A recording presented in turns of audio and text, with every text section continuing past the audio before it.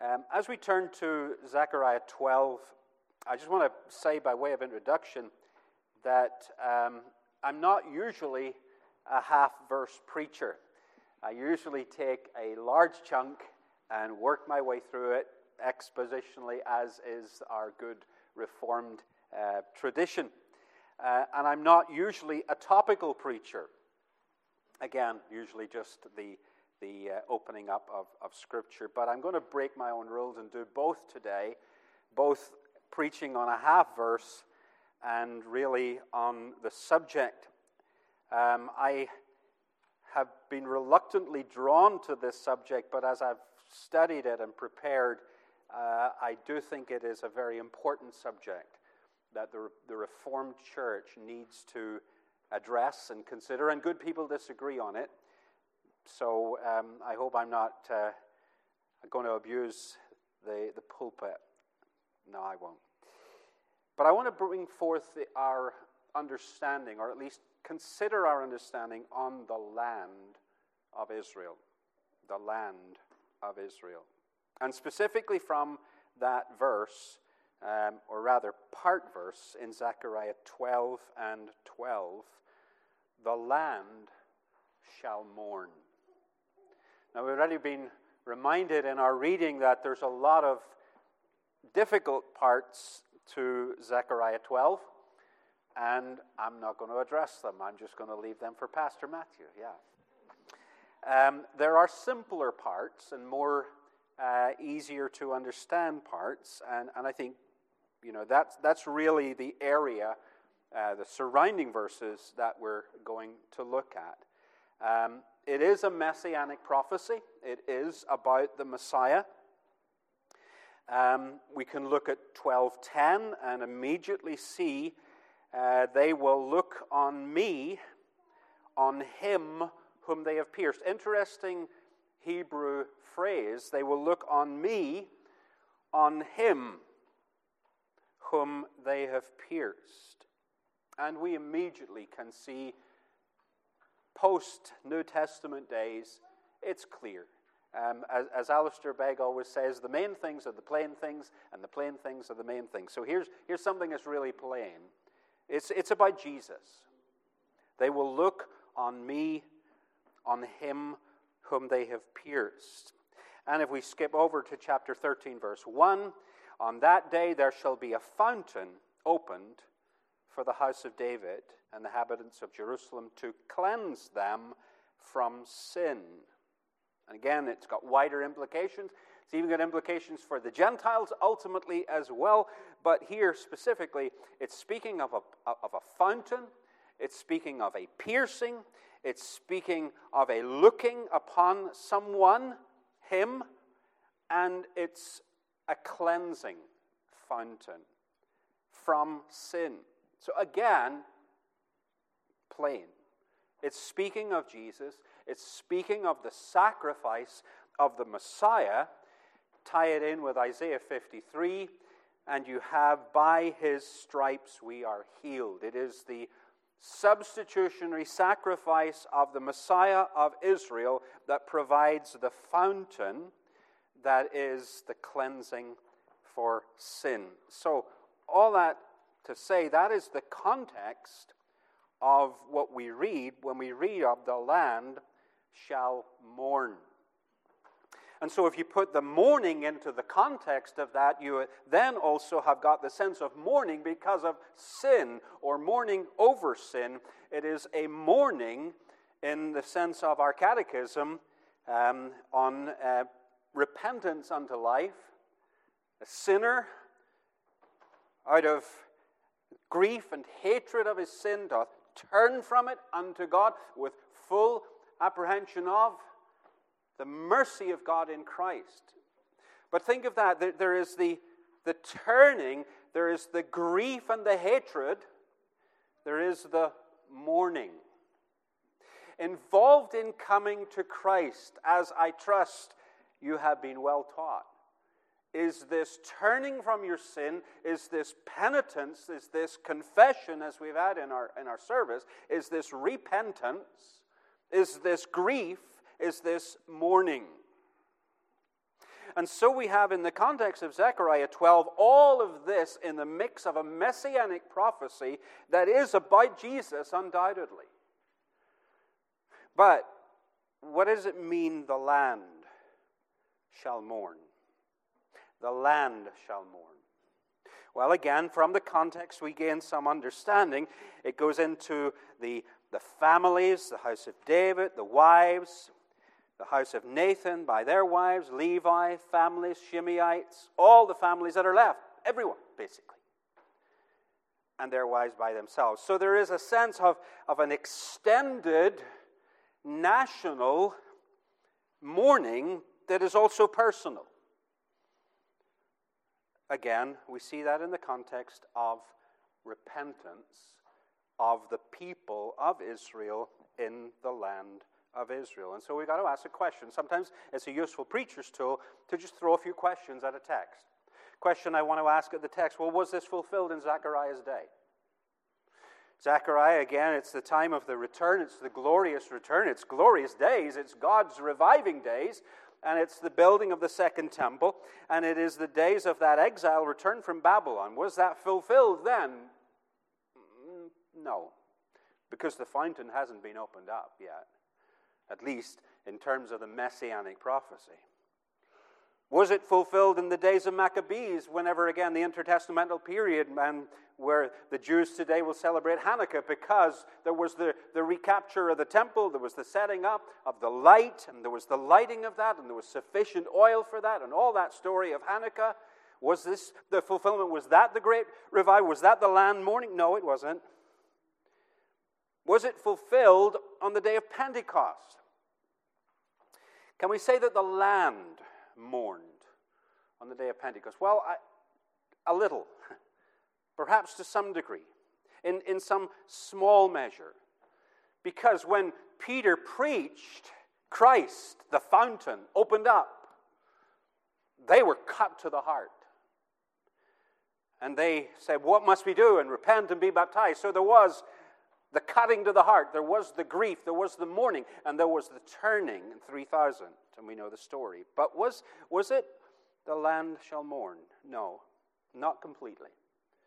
And so we've got to ask the question, what does this speak of? And that's why I got us to read Romans 11. Because in Romans 11, we read of the grafting in again of the natural branches. We read of God's covenants with them and His bringing that redemption to Zion. This is my covenant with them when I take away their sins.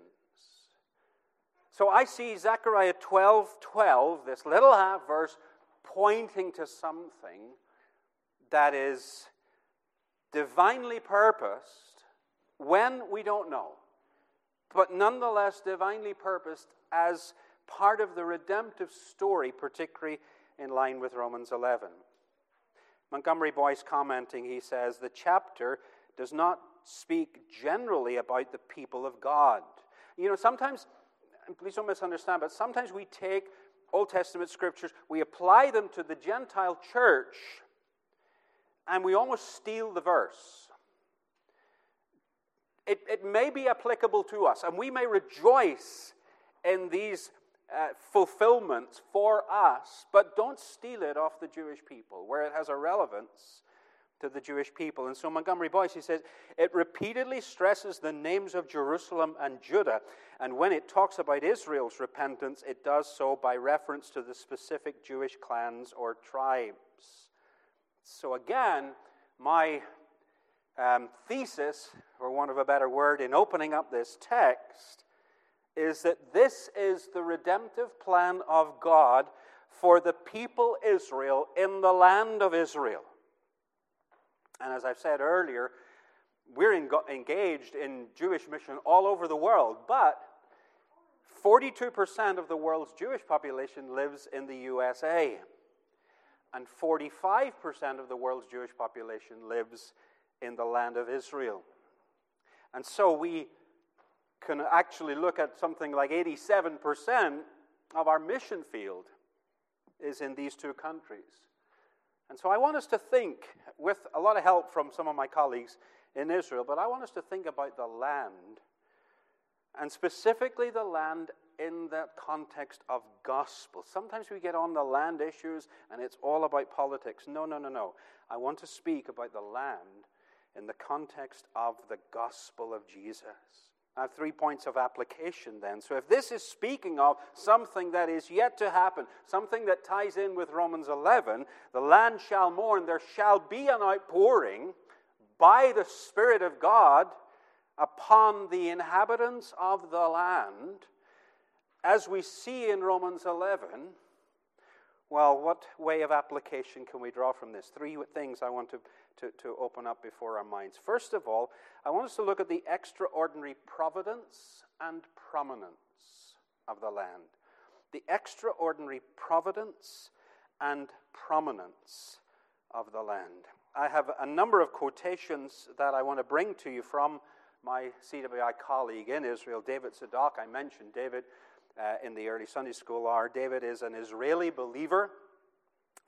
He's a retired army major, 17 years service in the Israeli defense, in the IDF. He's been a pastor for 15 years, close to, of Grace and Truth Reformed Baptist Church in Kanot, south of Tel Aviv. In other words, he's a military man, he's a theologian, he's well qualified to speak both theologically, politically, geographically on the land of Israel. And as a good Reformed buddy, I feel privileged to know him, and I'm delighted to use him widely in what I'm going to bring to you today. So this is David's sermon. No, it's not quite, but there's a lot of quotations because I think they're so helpful and so thrilling to hear a Reformed perspective on the land from an Israeli Jewish believer military guy. So that's my selling point for David. He says this: as we move forward through history to the days of the New Testament, it seems that the land comes to occupy a far less central role. Although the emphasis is not as acute as in the Old Testament, the land still has a place in God's economy in the New Testament, but predominantly as in regards to the work of the gospel. While land has an important place in history and in our lives today, he's living there in the land, those of us who belong to God set their eyes on a heavenly land, not an earthly land. Oh, how I wish many Americans would do the same as this Israeli believer. And he goes on to speak about the restoration to the land. In his sovereignty and in fulfillment of his promises, God restored the people of Israel to the land of Israel after almost 2,000 years of exile. It is in that land during the last few decades that the gospel has gone out again to the Jewish people, and many have come to faith in the promised Messiah of Israel. I do believe that the establishment of the state of Israel in 1948 was part of God's redemptive plan of salvation in bringing the gospel to the Jewish people. And again, please note David's emphasis. It's gospel, it's redemptive plan. Even within the eschatological plan, the land shall mourn. And then David goes on to mention some specific things which I think we would do well to take some prayerful note of. And he says this: the restoration of the Hebrew language in the late 19th century, together with the restoration of the land of Israel in 1948, in my opinion, has paved the way for the restoration of the people of Israel. These two factors together enable the gospel to impact the people in the land. Language and land. We cannot ignore the land. Some of my good Reformed buddies we're seeking a heavenly land. And it's all nations of the world need to hear about Jesus. And sorry, there seems to be even a neglect of the people Israel and the land of Israel. God has always had a central role for land and people, but it was salvific. We get the emphasis wrong, but we don't throw out the baby with the bathwater. In the ancient world, this little piece of real estate was at a crossroads. It faced the assaults of kingdoms that have come and gone. It had a prominence. The providence of God in protecting that land is spectacular. And we read again in Scripture, Psalm 102, your servants hold her stones dear and have pity on her dust. So we want to note that the dust, the stones, the land has importance, but it pertains to the people within the land. The land is mine, saith the Lord. But we also note that in God's purposes and plans, the covenants, the associated covenants, were often connected with this people in the land on loan. And so we do need to see something of an importance of the land and the people. We cannot simply just dismiss it as unimportant just because a few crazies take crazy ideas over it. Because I often pose a question and just ask myself, why are the Jewish people still here? They should have been wiped out long ago. As I said in the Sunday school hour, why are they still here? Well, that in itself proves the providence of God, that God is, but also it proves that God is purposely caring for this particular peculiar people. Why? He didn't do that for my Scots ancestors. He gave His revelation, He gave His covenants, He gave His promises to this particular people in this particular part of the real estate of the world. Even though the earth is mine, the cosmos is His. But this particular peculiar people have been preserved when they should have been wiped off the face of the planet. What is that for? It is for salvation. It has to be. And similarly, if we come to the little piece of real estate, the land, why is it still here? Why is it not wiped off the map? What is so special about this particular piece of real estate? Well, to me, it can only be eschatological. The land shall mourn. In other words, just as God is not finished with His ancient people, He's not finished with His ancient people in the land, the ancient land. And so in our strange and providential 20th century, He brought the majority of the ancient people back to the land. And if we Bible believers see all the nations as but a drop in the bucket, then we see that He is working His purposes out. And the 21st century reality of people in land has got to be something that we deal with, something that we talk about, something that we discuss theologically. But it has to be considered evangelically, not politically. Of course, everything in America is political. But we got to think of this evangelically, kingdom-wise, as well as even eschatologically, with some care. We need to develop a supra-political mindset. We need to develop that, yeah, there's all the politics that are going on, but God's kingdom is bigger. And we don't need to just get the right person in the White House.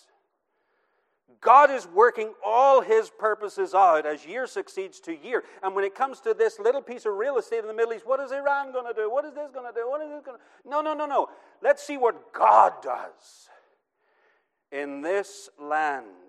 And so our evangelical mind has got to think not on the politics of the surrounding regions and what nation is going to wipe Israel off the map, but how is the gospel impacting the people in the land of Israel? Now, having said all that, please don't think that I'm disengaging from politics, because everything we do in the kingdom has an effect on earth. We don't retreat to our hovels or our monasteries, reformed monasteries, where we just kind of discuss Calvinism all day. No, we are engaged in the world. And we must engage. So don't please misunderstand me. We must engage. And so also when we think about the political reality of the land, it is surrounded by enemies. 6 or 7 million Jewish people living in this tiny little piece of land, surrounded by 200 million Arabs. Not all Arabs hate the Jewish people, of course. but many of their states do. And so we need to, in a sense, stand with Israel, but only for the gospel's sake, not just because of the politics. And you see, when we obtain a biblical, not a political answer to the question of the land, then we will know, well, how are we going to bless Israel? How are we going to really stand with Israel? There are those who stand with Israel and won't evangelize Israel. Well, that's not that's standing by as they drop off the pit to a lost eternity. You can't stand with Israel and not bring the gospel to Israel, as some organizations are doing.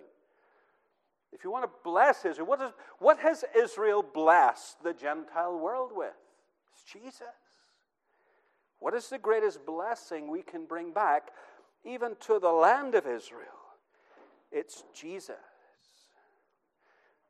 But nonetheless, that little piece of real estate is under attack.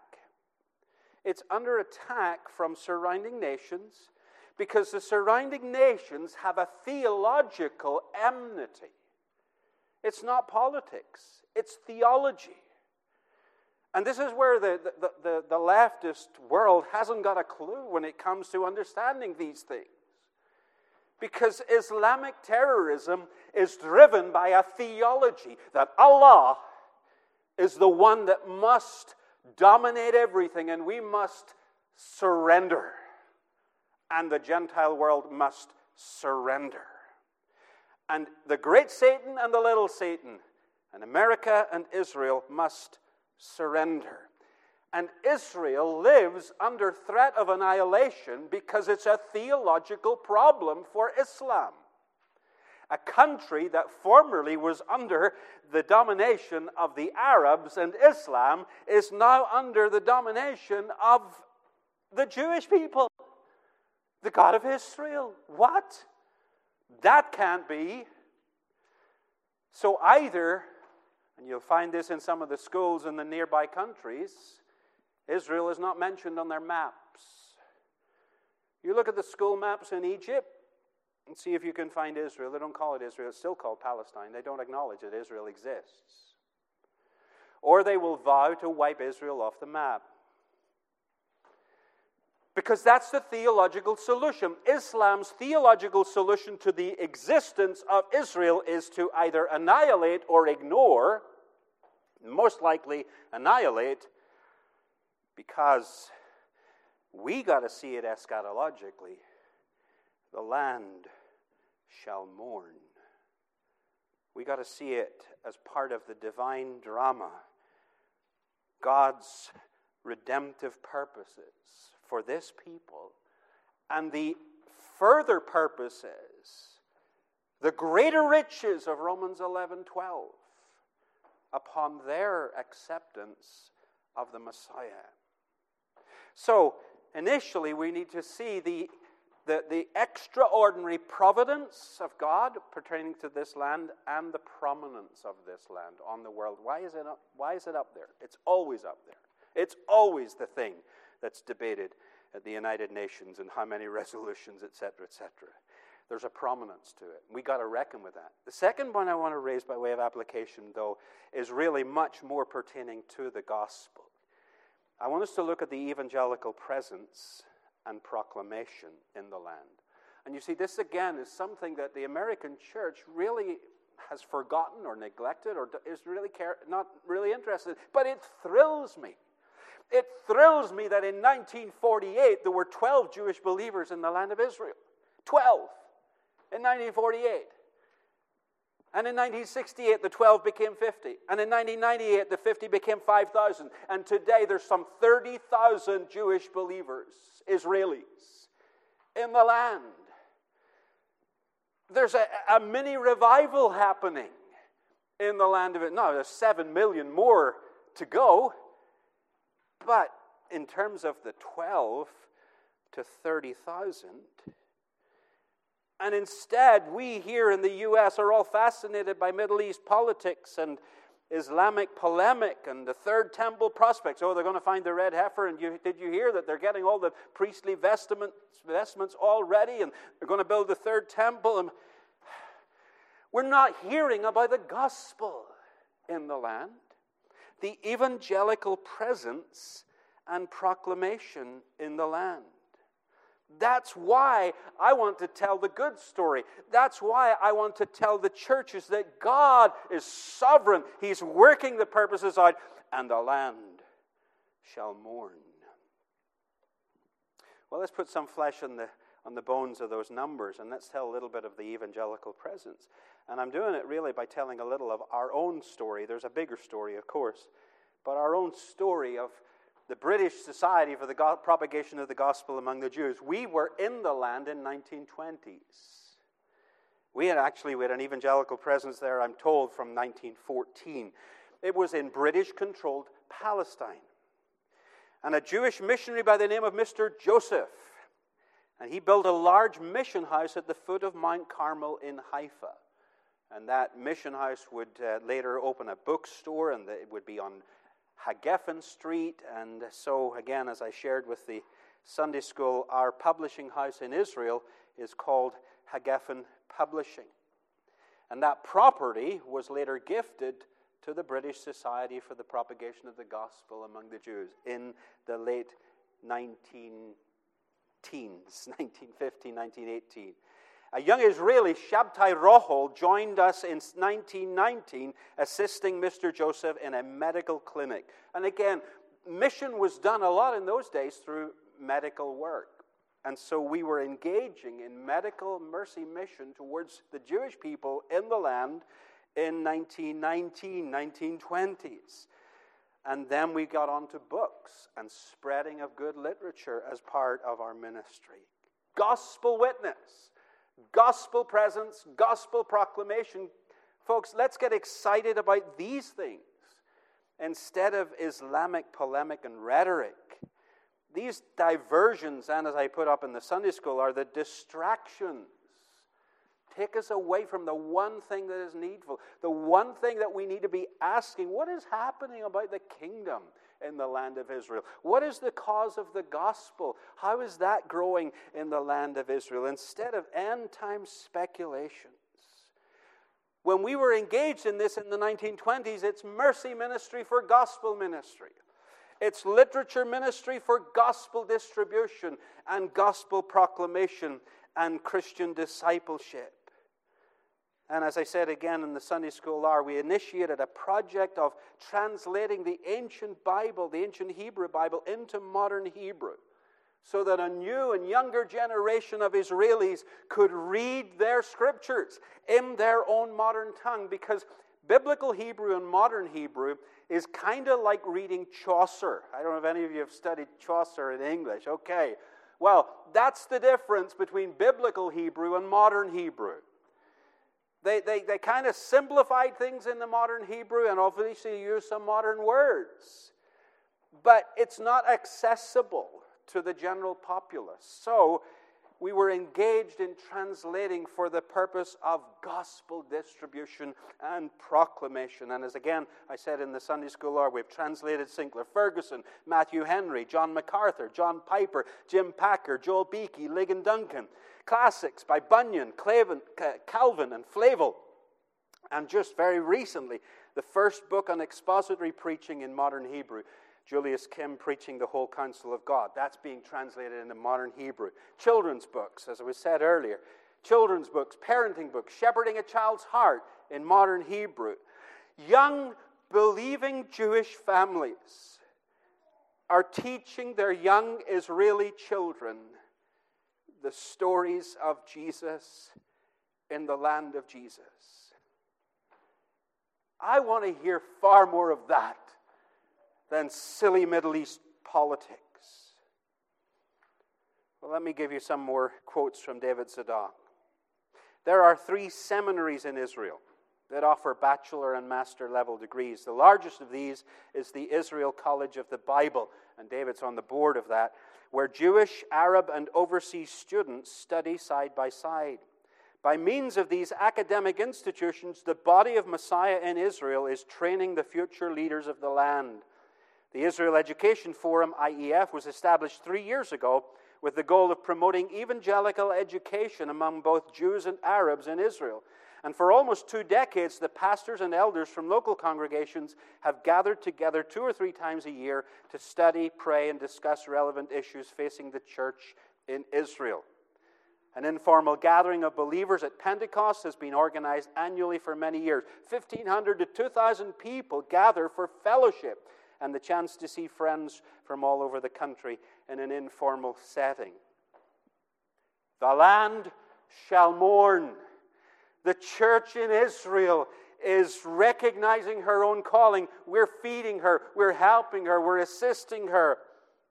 The land shall mourn. Now, our time is too short for me to give you a full evangelical assessment, but I want to give you a taste of it for the happier things, because our news is filled with unhappy things, and particularly even pertaining to the land of Israel. I want us to hear about the gospel realities. I want to hear about evangelical growth in the land. I want to hear about the spread of telling Jewish people about Jesus. That warms my heart so much the more. One of my current missionaries in Israel, and again, please read the literature.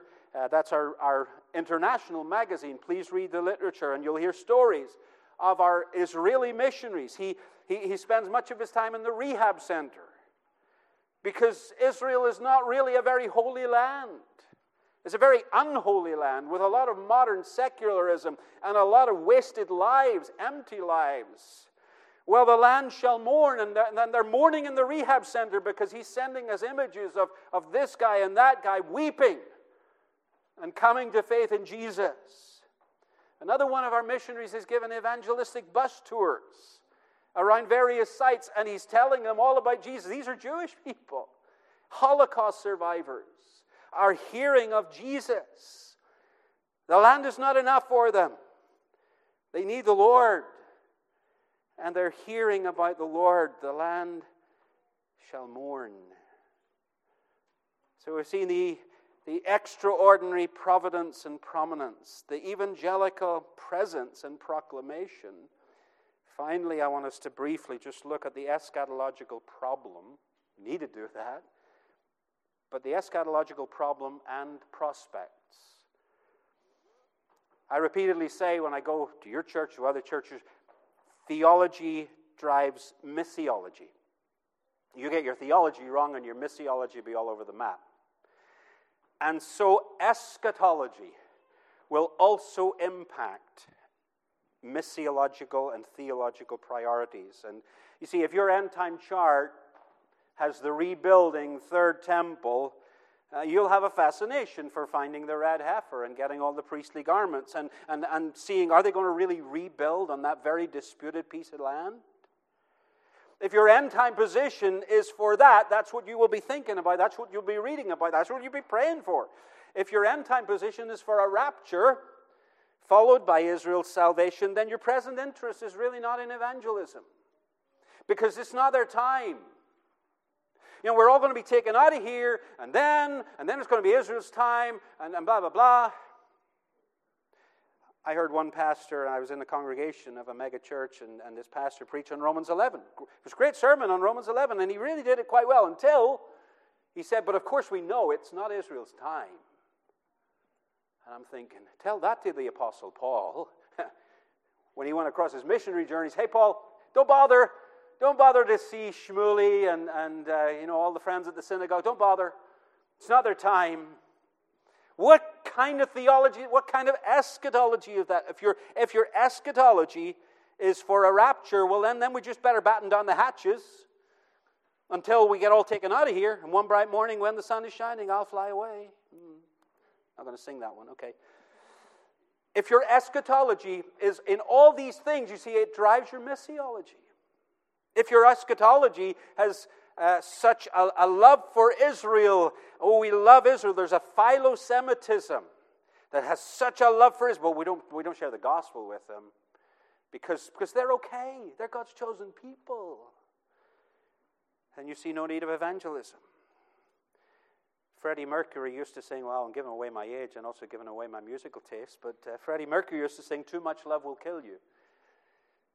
It did him, but that's a whole different story. Philo-Semitism, too much love, can be damning to Israel. because we don't want to share the gospel with them. Sharing it becomes either unnecessary or insensitive. That kind of too much love, that's alive and well in the church. Any eschatology which negates or diverts from evangelism is problematic eschatology. The problem, the eschatological problem. And I will do battle with the dispensationalist and the ultra-reformed who see no interest in the land or the people. Well, let me end with an alternative. Not something new. In fact, I've repeatedly said it's biblical, it's historic, it's God's eschatological end-time redemptive purposes for the worldwide people of Israel and also for the people in the land. The land shall mourn, each family by itself, the house of David, the house of Nathan, the house of Levi, the Shimeites, and all the families that are left. David Zadok, he says, the day is coming and is approaching fast, that the word of God will come forth once again from Zion, and Israel will fulfill her prophetic role in declaring the salvation of God to all people, to the Jew first, and then to the Gentile. Do you get what he's saying there? He's saying that the day is coming when God will pour out such a spirit of grace that the land will mourn, and that the land itself will be revived, and that revival will impact the world. In a sense, it's not Christian witness to Israel, it's Israel's witness to the Gentiles. And that's what you see in Romans 11:12 and Romans 11:15, and we haven't time to take up on those verses, but note them, Romans 11:12, Romans 11:15. Because it's not the end, just Israel coming to faith and God grafting in again the natural branches. But there is an explosion of gospel realities even out of Israel. Can you believe that? One of the most moving experiences for me was hearing David Zadok close in prayer at one of our international conferences. This is way back in 2012. And we were all gathered together for conference, and he rounded out the conference, and he simply prayed. He was praying blessing upon Eretz Yisrael. He was praying blessing upon the land of Israel, but he was praying that blessing would come upon the Gentiles, the greater riches, as a result of life from the dead riches coming upon Israel, upon the land. And again, I want to end with just a couple of quotations. In Romans 9 through 11, this is David again. Paul writes very clearly about the faithfulness of God and his promises to Israel and declares that all Israel will be saved. But before this happens, Zion will again publish the word of God to the world at large, a time when the gospel will go forth from Israel. The destiny of the people of Israel was tied to the land of Israel. But God's foremost interest was and remains the people, not a piece of real estate, no matter how valuable it may be. Just as Jesus said the Sabbath was created for man and not man for the Sabbath, so the same principle can be related to the land. God did not create men so that they could occupy the land. We all hear about occupied territories. God did not create men so that they could occupy the land, but land was created and given to men in order to fulfill their call and role. Land was never an end in and of itself, but a means to achieve the goal. And the goal has always been the redemption of God's people from every tribe, language, people, and nation. David's focus as a Jewish believer in the land of Israel is how can we Jewish believers now fulfill our life in the land of promise? And his answer is evangelical proclamation and eschatological expectation. And to which we must say, amen and amen. Preach the gospel and await the mercy of God falling upon Eretz Yisrael. The land shall mourn. May it be so. May it be so soon. Let's pray together. Our Father, the passages of Scripture of Zechariah are complex and somewhat confusing, and yet the main things are clear. A fountain, one who is pierced, cleansing for sin, and mourning as a result. And what we pray, gracious God, for the land of Israel, and in particular, obviously, the people of the land. We pray also for the land of the United States, not only as 6 million Jewish people live here, but 330 others. And so we pray, Lord, for the 330 million that live here in the U.S., that also in your grace and mercy and providence in these confusing days, we may know your mercy in wrath, rightly receiving wrath. In wrath, remember mercy. And pour out a spirit of grace and supplication. May even this land mourn over our sins, which are many, and seek the face of God afresh. And God, in your grace and mercy, turn us unto you, and grant us to know your kingship over all the world. In Jesus' name we pray. Amen.